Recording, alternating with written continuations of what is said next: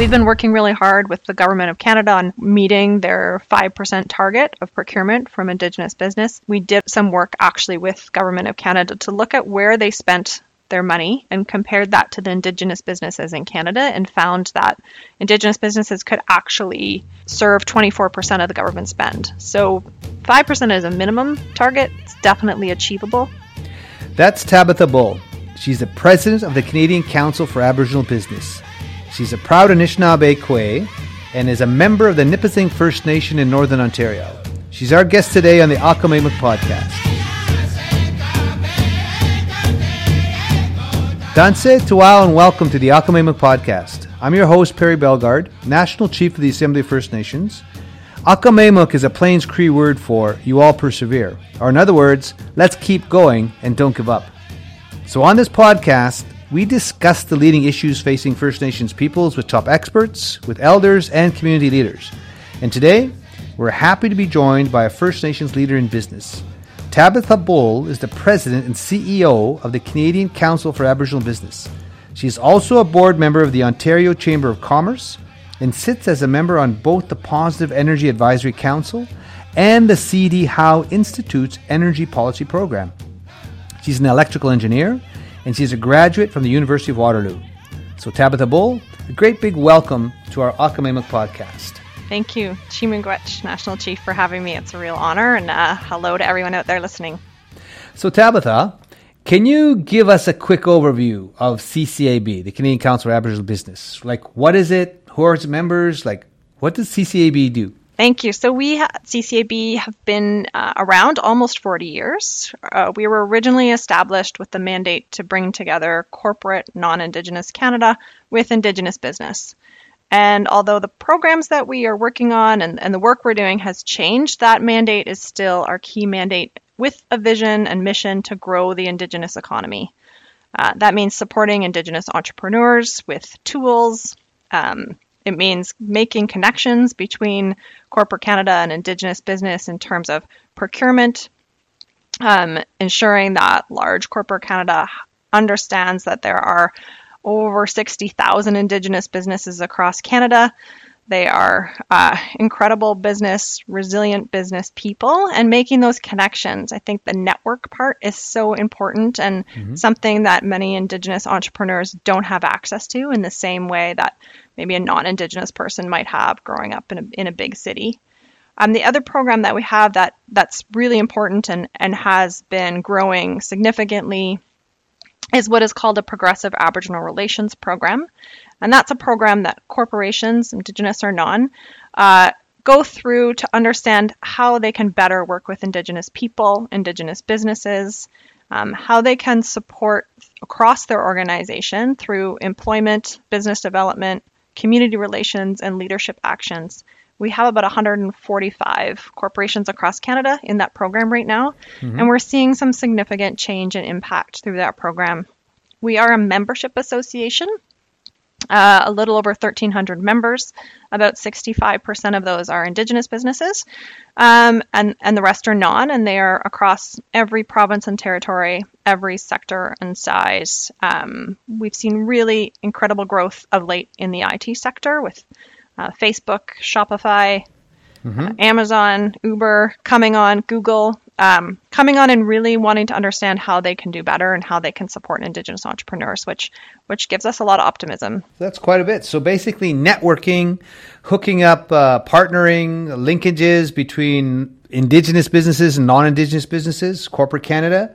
You have the Progressive Aboriginal Relations Program. So is that kind of like a misconception training, cross-cultural training, or? So it definitely includes cultural awareness training as part of the requirement. And we have a number of Indigenous businesses that are members that corporations we would recommend that they use and always key to ensure that they're hiring someone who's aware of the culture with the communities that the business is working with, so if you're working with communities in BC, you're not going to hire someone who does cultural awareness training in Ontario. So we're always very clear about that.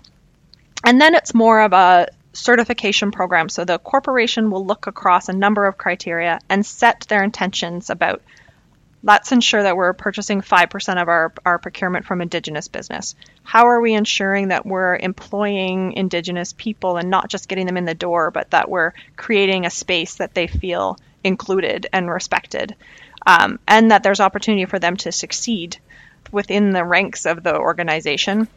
Leadership actions. So we also see some organizations, like Bruce Power as an example, who have then required or incentivized their suppliers to also go through the PAR program. And then, of course, community relations, where, in resource extraction companies, this used to be, that's where we used to see a lot of businesses, but that's what's really so great to see right now is that we have educational institutions, we have not-for-profits, and we have companies like Uber who are wanting to know how can they interact and be better relationship holders with Indigenous people. So it's not only recruiting First Nations people, it's retention, helping with recruitment retention strategies in the different companies. Mm-hmm. Okay. Across the different sectors, are you seeing a lot of participation from First Nations businesses, Indigenous business, like in the mining sector, the tourism sector, manufacturing, retail, forestry? Where are those? You mentioned there's 60,000 businesses, First Nations businesses, Indigenous businesses. Across all the sectors or more in this one? What are you seeing? Definitely across all sectors.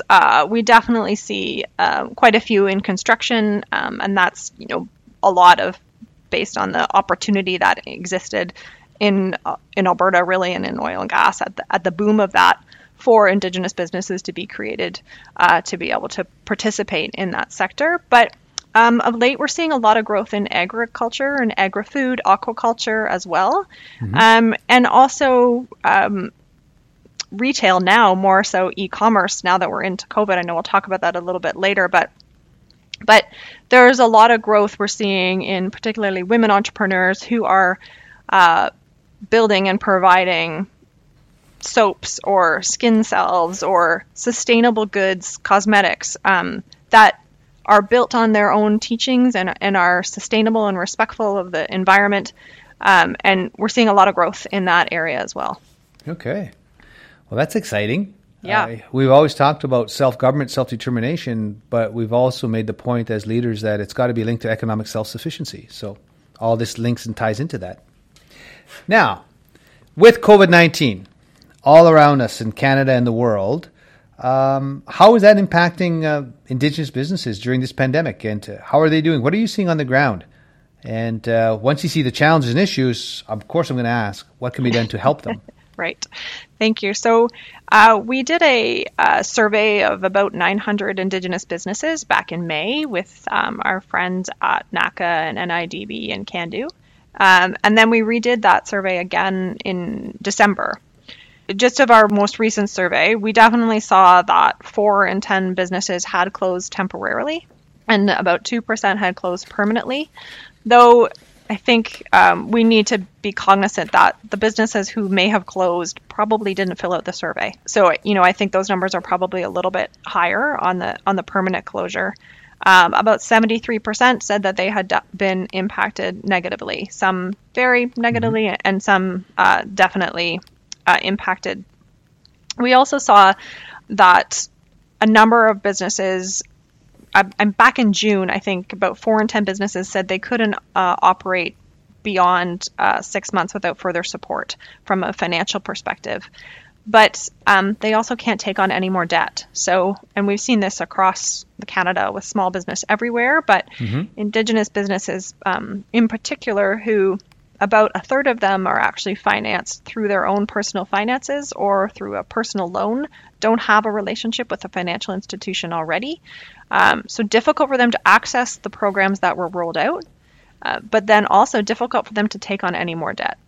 So we really are, looking for opportunities for grant programs. And we actually, through a partnership with Facebook in December, worked with Facebook to provide grants to Indigenous businesses.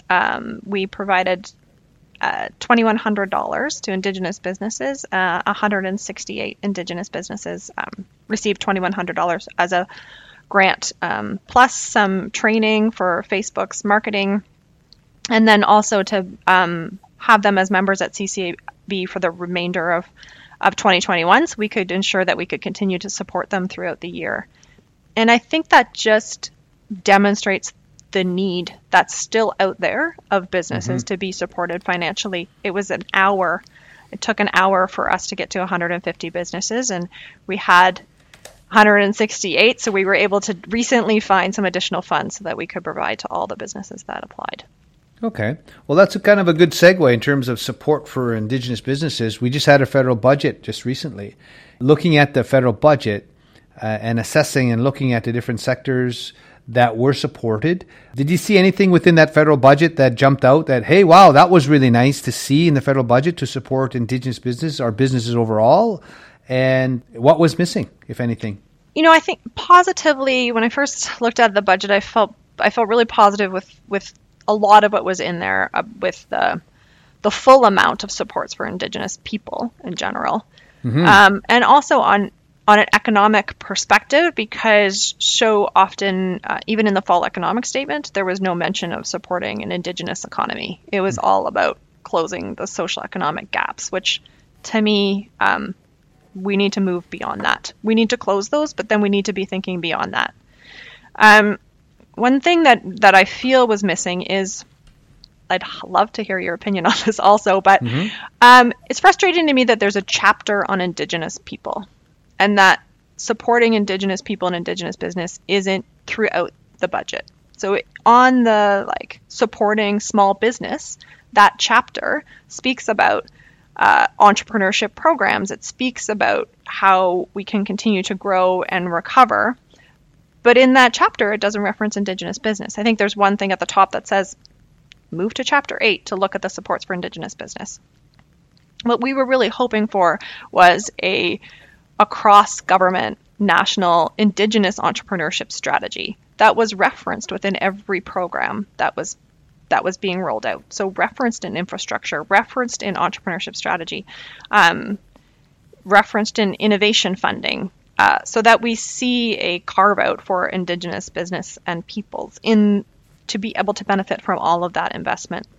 And I think that's where, I think there's still an opportunity for sure for that. There's a large entrepreneurship strategy coming out through ISID, and I think there's definitely an opportunity that we can develop programs, or programs will be developed for that. I was pleased to see that the Community Business Fund was extended for 2021, because there are still a number of COVID recovery programs that on-reserve micro businesses cannot access because they don't have a CRA business number, or because they're not meeting the payroll requirements. So I was pleased to see that was extended. I would have preferred to see that the recovery programs were inclusive, so businesses could access all of them. But I'm pleased to see that there's been a recognition that some of those programs don't work for Indigenous businesses, particularly those on reserve. So a whole of government approach would have been more to your liking, and then the recovery, any programs that have been announced, that they be accessible to Indigenous businesses, yes, both on the reserve and off the reserve. So, well, those are valid points. I think what would you say to this point about, because I've heard this across Canada in different sectors, that, well, we got to create our own economy, a First Nations economy. And then I also heard, well, isn't there only one economy? And how do First Nations businesses fit into that economy in terms of supply and demand, in terms of supplying in the chain, in the supply chain somewhat? Because there is, would you agree with that? There is only one economy in Canada or globally. And then how do we fit into that economy? What do you think about that statement? Yeah, I think we talk often about growing the Indigenous economy and the importance of that, and the importance of how that can create generational wealth in Indigenous people. We've talked to some members actually who are members of CCAB now. Their parents were a member, and they've said, if my dad didn't start that business and we didn't push for procurement from corporate Canada, she probably wouldn't have finished high school and wouldn't have had her own business and seen that entrepreneurism and the success of that. But I think as much as we may want to believe that people are going to do the right thing, that doesn't always happen. And I think we need to be ensuring that we're providing unique opportunities or carving out opportunities to ensure that there's procurement from Indigenous business, to ensure that there's equity participation of Indigenous communities and businesses in projects. And we need to find incentives in order to, in some cases, make financiers finance those projects, or to ensure that the corporation partners. And I think also there is this unconscious, maybe conscious bias that Indigenous businesses are small. They're the cigarette shop or the gas station in a community, and people don't understand that there are successful Indigenous entrepreneurs in every sector, and they're no more risky and they're no more expensive than the non-Indigenous business in the sector. So we've been working really hard with the Government of Canada on meeting their 5% target of procurement from Indigenous business.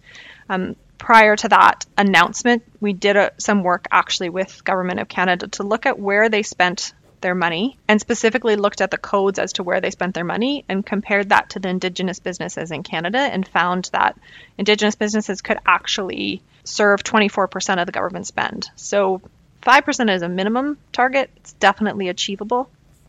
And I think that's going to have that's really one of our biggest priorities, is ensure that we're continuing to push procurement. And we see it working in corporate Canada.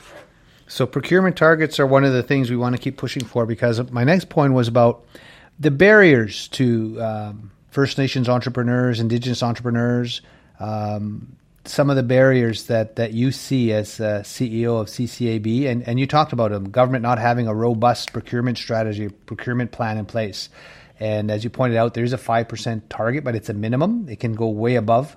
And these are multi-billion-dollar contracts. And so there is a target now in place in terms of procurement. What are some of the other things, other barriers that you are seeing from your perspective? I think partially it is this uneducated or belief that, or just in not understanding how big the Indigenous economy is and how many Indigenous businesses are out there, and what great partners they are. That there's a real long-term vision. Most Indigenous businesses, they're also have sustainability at their core. In addition, they also are looking at how can they give back to their communities as well. And I think youth of today, new talent of today, wants to procure or buy from someone that aligns with their values. And, ESG discussions come out so much for investment on environment and social and governance, and Indigenous businesses have been doing this and operating in that sphere forever. So I think the biggest barrier is just that education, and that's really what we're doing. And we've had a lot of really good success of late at that. I think also is the lack of Indigenous youth to see Indigenous leaders in the business sphere or in positions of leadership.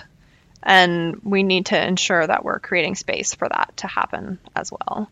And then as we definitely know that the biggest barrier for Indigenous entrepreneurs is access to finance, access to capital as well, and infrastructure. And I think that, I know I've heard you speak on this as well, but during COVID, that infrastructure gap has been exacerbated for Indigenous people, and definitely has impacted Indigenous businesses more so than maybe others. So everything from education, awareness, partnerships, access to capital, that was always the big things, right? Even the bonding thing. You can't bid on this unless you have a couple of $1 million in the bank account, in order to bid on these things. So all these things compound. And we did talk about procurement. There's a robust piece now to build upon within government in terms of percentage of government contracts for Indigenous businesses to be worked towards. But that whole idea of capital, because now there's this growing thing that I'm seeing across. Now, it'd be interesting your take on this about how First Nations or Indigenous businesses are moving beyond as well the IBAs, impact benefit agreements, and we're starting to look at equity ownership, and not just in the small little retail, the Tim Hortons gas bars, but the big mega projects from pipelines to mines to railways to big manufacturing. We see what happened with Member 2 buying into the East Coast fishery, in the private sector. All those things. Is that trending across Canada, do you think? What have you seen in that regard? Yeah, I think we've seen that from an equity position, and it's definitely something that we've been pushing as well, that this is more beyond an IBA and we need to look at equity position. And we've seen some great success of that. Of course, Mikisew Cree in the East Tank Farm in the Fort Mac area. But even more so, if I think about my history prior to CCAB in renewable energy and the number of projects that Indigenous communities were able to be part of and have an equity position in, and then the ability for those communities to take that revenue and reinvest it back into their community or reinvest it back into another business. And that's where we really start to make that impact, and you really see that impact happen. I'm always also talking about this relationship building and how important it is that partners speak to communities and businesses long before there's a project so that you can build that relationship and bid on those projects together.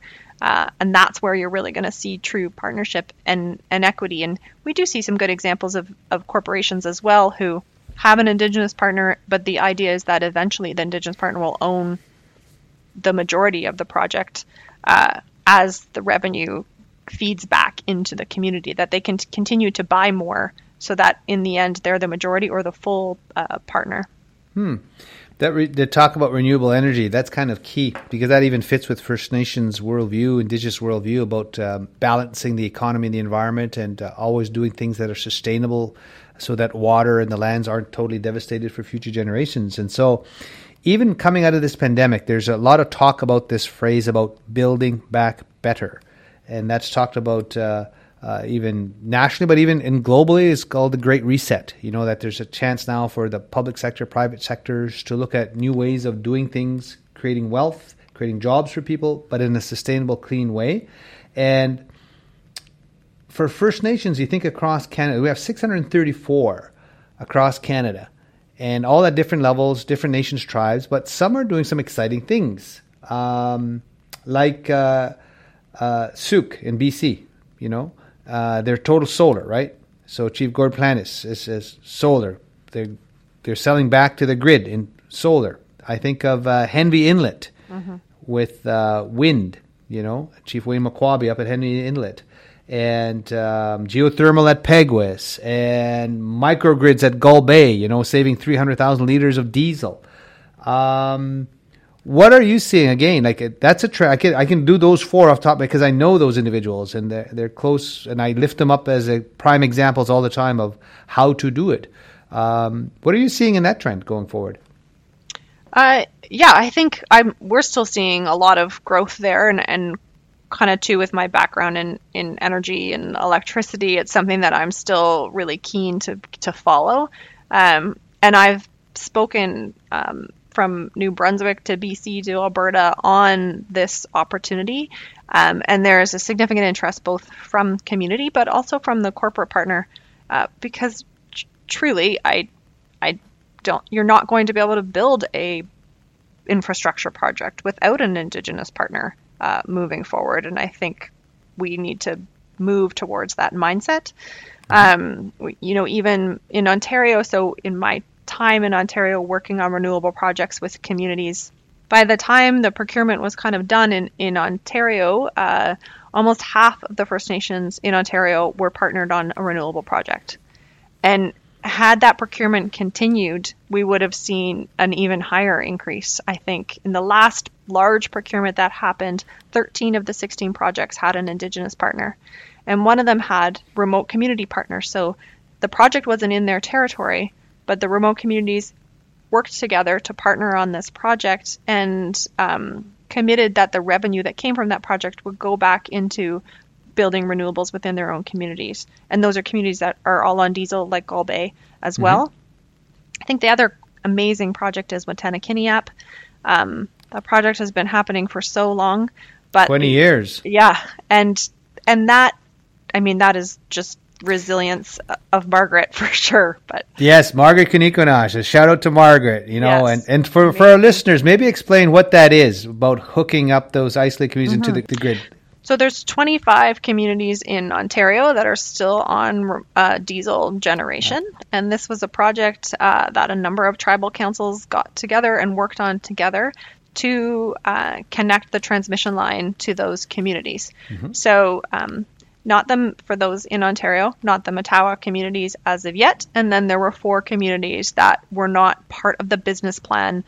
They were either too small or too far, so Pewanik and Fort Albany as examples, and Gull Bay was one of those. And Gull Bay, AJ, another shout out to AJ. Gull Bay is one of my favorite stories, what they've done in that community, and Chief King, it's so much leadership in that community to move beyond diesel. So what Wataynikaneyap will be to connect all those projects to the transmission line system in Ontario and reduce their use of diesel. Yeah, that's a good example, and I'm glad you mentioned Margaret Kinikonash. She's been at that for 20 plus years. She's so committed, never gave up on that, and it's just amazing. So glad we talked about that. And now I'm looking at CCAB and your list of staffers, and I see that there's almost 3/4 of the employees at CCAB are women, and that's a good thing, a powerful thing. How does that translate into support for Indigenous women entrepreneurs going forward, or even the trend? Like I've always said, we have to try to get more Indigenous people in leadership positions, both men and women, on boards of directors and positions of authority and power, decision-making tables. Can you make some comments in that regard in terms of the impact of women entrepreneurs, Indigenous entrepreneurs going forward, and how are you seeing some in senior management or trends to be on the boards? What are your thoughts on that regard? Yeah, so first, Indigenous women entrepreneurs, I really see, and particularly I've seen this through the past year, is the resilience amongst those women, but also the community that's been built. So Tiara Fraser, who is the first Indigenous person to own an airline out west in BC. She started what is called the Lift Collective, and it initially was Sunday afternoons. A group of Indigenous women got together on a call to talk about how can we support one another through COVID. I know they're like way over 100 calls because they started meeting twice a week. And the conversation was always about what do we need? And some of the conversation was about, I need to move my business onto e-commerce. And somebody else would be like, I can help you with that. And then even in that first month, there were laptops flying across the country to support one another. But they've also promoted one another and promoted each other's business. And that, I mean, not everyone in that group, of course, has had a successful last year, but there have been some who have really, like at Christmas or the holiday season, said it was their best year ever. So that promotion, I think, has been so incredible. And I think it's just that true resilience that Indigenous women have. And to be taping this on May 5th, I think is really fitting for that. But I think also, so we've also seen across our supporters and members a real interest in supporting specifically Indigenous women. So we have had just launched Indigenous Women Entrepreneurship Fund, which will provide, again, grants of $2,100 to Indigenous women entrepreneurs. And we have an Indigenous Women in Leadership Award, which this is our 5th year of that award. And as you know, Chief Tammy Cook-Searson is the recipient, which is amazing. So we're having that event on June 17th, but we're bringing back all of the previous award winners, who include Roberta Jameson, Nicole Boucher, Jody Wilson-Raybould, and Deanne. It's so important for us to continue to support those, and so amazing that those women are willing to tell their story about how their careers in leadership as Indigenous women have been for them. So I think that's really important. And also on the boards, to speak to on boards. So I sit on a couple boards myself. And And I'm also working with the federal government on their 50-30 challenge. So this is the challenge for corporations to have 50% women on boards and 30% underrepresented and Indigenous people. But I think we need to ensure that we're creating a boardroom that is safe, inclusive, respectful as well. And that needs to come hand in hand with a commitment to recruit more women and to diversify your board. So I think that work also needs to be done. And the corporate Canada requirement for businesses to disclose their board members. I think the one that just came out said that of the 224, I think it was, businesses that needed to disclose, only 7 of them had an Indigenous board member. And I remember reading that to my husband thinking, God, I could probably name those 7. Like, that's crazy that that's the way it is. So there's a lot of work to get done in that area of getting more and more First Nations people onto the boards of directors. And we're going to have to keep doing more through CCAB and AFN and all the powers to be to keep pushing that door open. And to ensure that we're not always tapping the same people. You know, there are so many Indigenous leaders out there that boards need on their board, that have wisdom to share. But I think often we need to ensure that we're continuing to promote them. So corporations aren't always asking the same handful of Indigenous leaders. Got to expand. No, we've got 1 million people, all sorts of, in all sectors, you know, and it's always a thing that we try to break down. Oh, let's just put the Indigenous person in and make them deal with Indigenous issues. Yes. But no. Indigenous people can be involved in marketing and finance and legal and like across the sector. And it's not just dealing with Indigenous issues or Indigenous people dealing with Indigenous things. It's across the board. It's across the whole business realm. And people need to understand that and get that. So we're going to have to keep talking about that and keep pushing the envelope bigger and wider. And the message is you get better decisions. You get better corporate policy. You get better business plans when you include Indigenous peoples. Women entrepreneurs, First Nations women entrepreneurs, and just women entrepreneurs around that board table, especially now with the big focus on balancing the environment, the economy. And that's the message we got to keep pumping out there. Yeah, I think there's been lots of business cases that definitely demonstrate how diverse thought around your boardroom table also goes back into a more profitable business. So for those who, you know, again, I go back to for those who aren't sometimes need to see the bottom line, that business case is there as well. Of course, it goes like planet, people, profit. You know, the 3 P's business planning model going forward. Yeah. So that's huge. Tabitha, I'm going to always ask this last question. You know, in light of all the challenges and everything going on across Canada and the world, and you know, from discrimination in the healthcare sector, racism, to dealing with COVID-19, the pandemic, what gives you hope? What provides you hope? What can you leave our listeners with from a hopeful perspective, from your eyes and your thought? I think definitely it's that the conversation is happening more often and in more spaces. The conversation about our history as Indigenous people in Canada, but also about the conversation about racism that's happening today. So even if I think about what my kids are learning in school, and that every project that they have, there's always an opportunity to choose a case study that has to do with our history and the true history of Indigenous people, or an opportunity to talk about in current news. There's always a selection that is about Indigenous people or an issue that Indigenous people are facing today. And I think that gives me so much hope because those are our future leaders. And then I think also that people are brave enough to stand up and speak their voice and speak their experience, and that media is listening.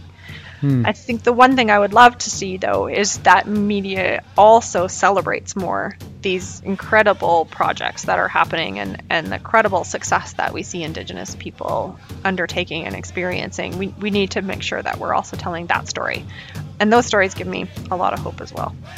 Fantastic. Tabitha Bull, thanks so much for coming on our Akamaimu podcast. Thank you so much.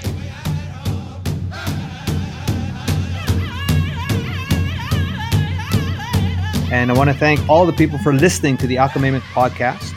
If you enjoyed it, please subscribe so you don't miss future episodes. Give us a rating and tell your friends about us on social media. And as always, we want to give a big shout out to the Red Dog Singers of the Treaty 4 Territory in southern Saskatchewan for providing our theme music. Until next time, I'm Perry Bellegarde, National Chief of the Assembly of First Nations.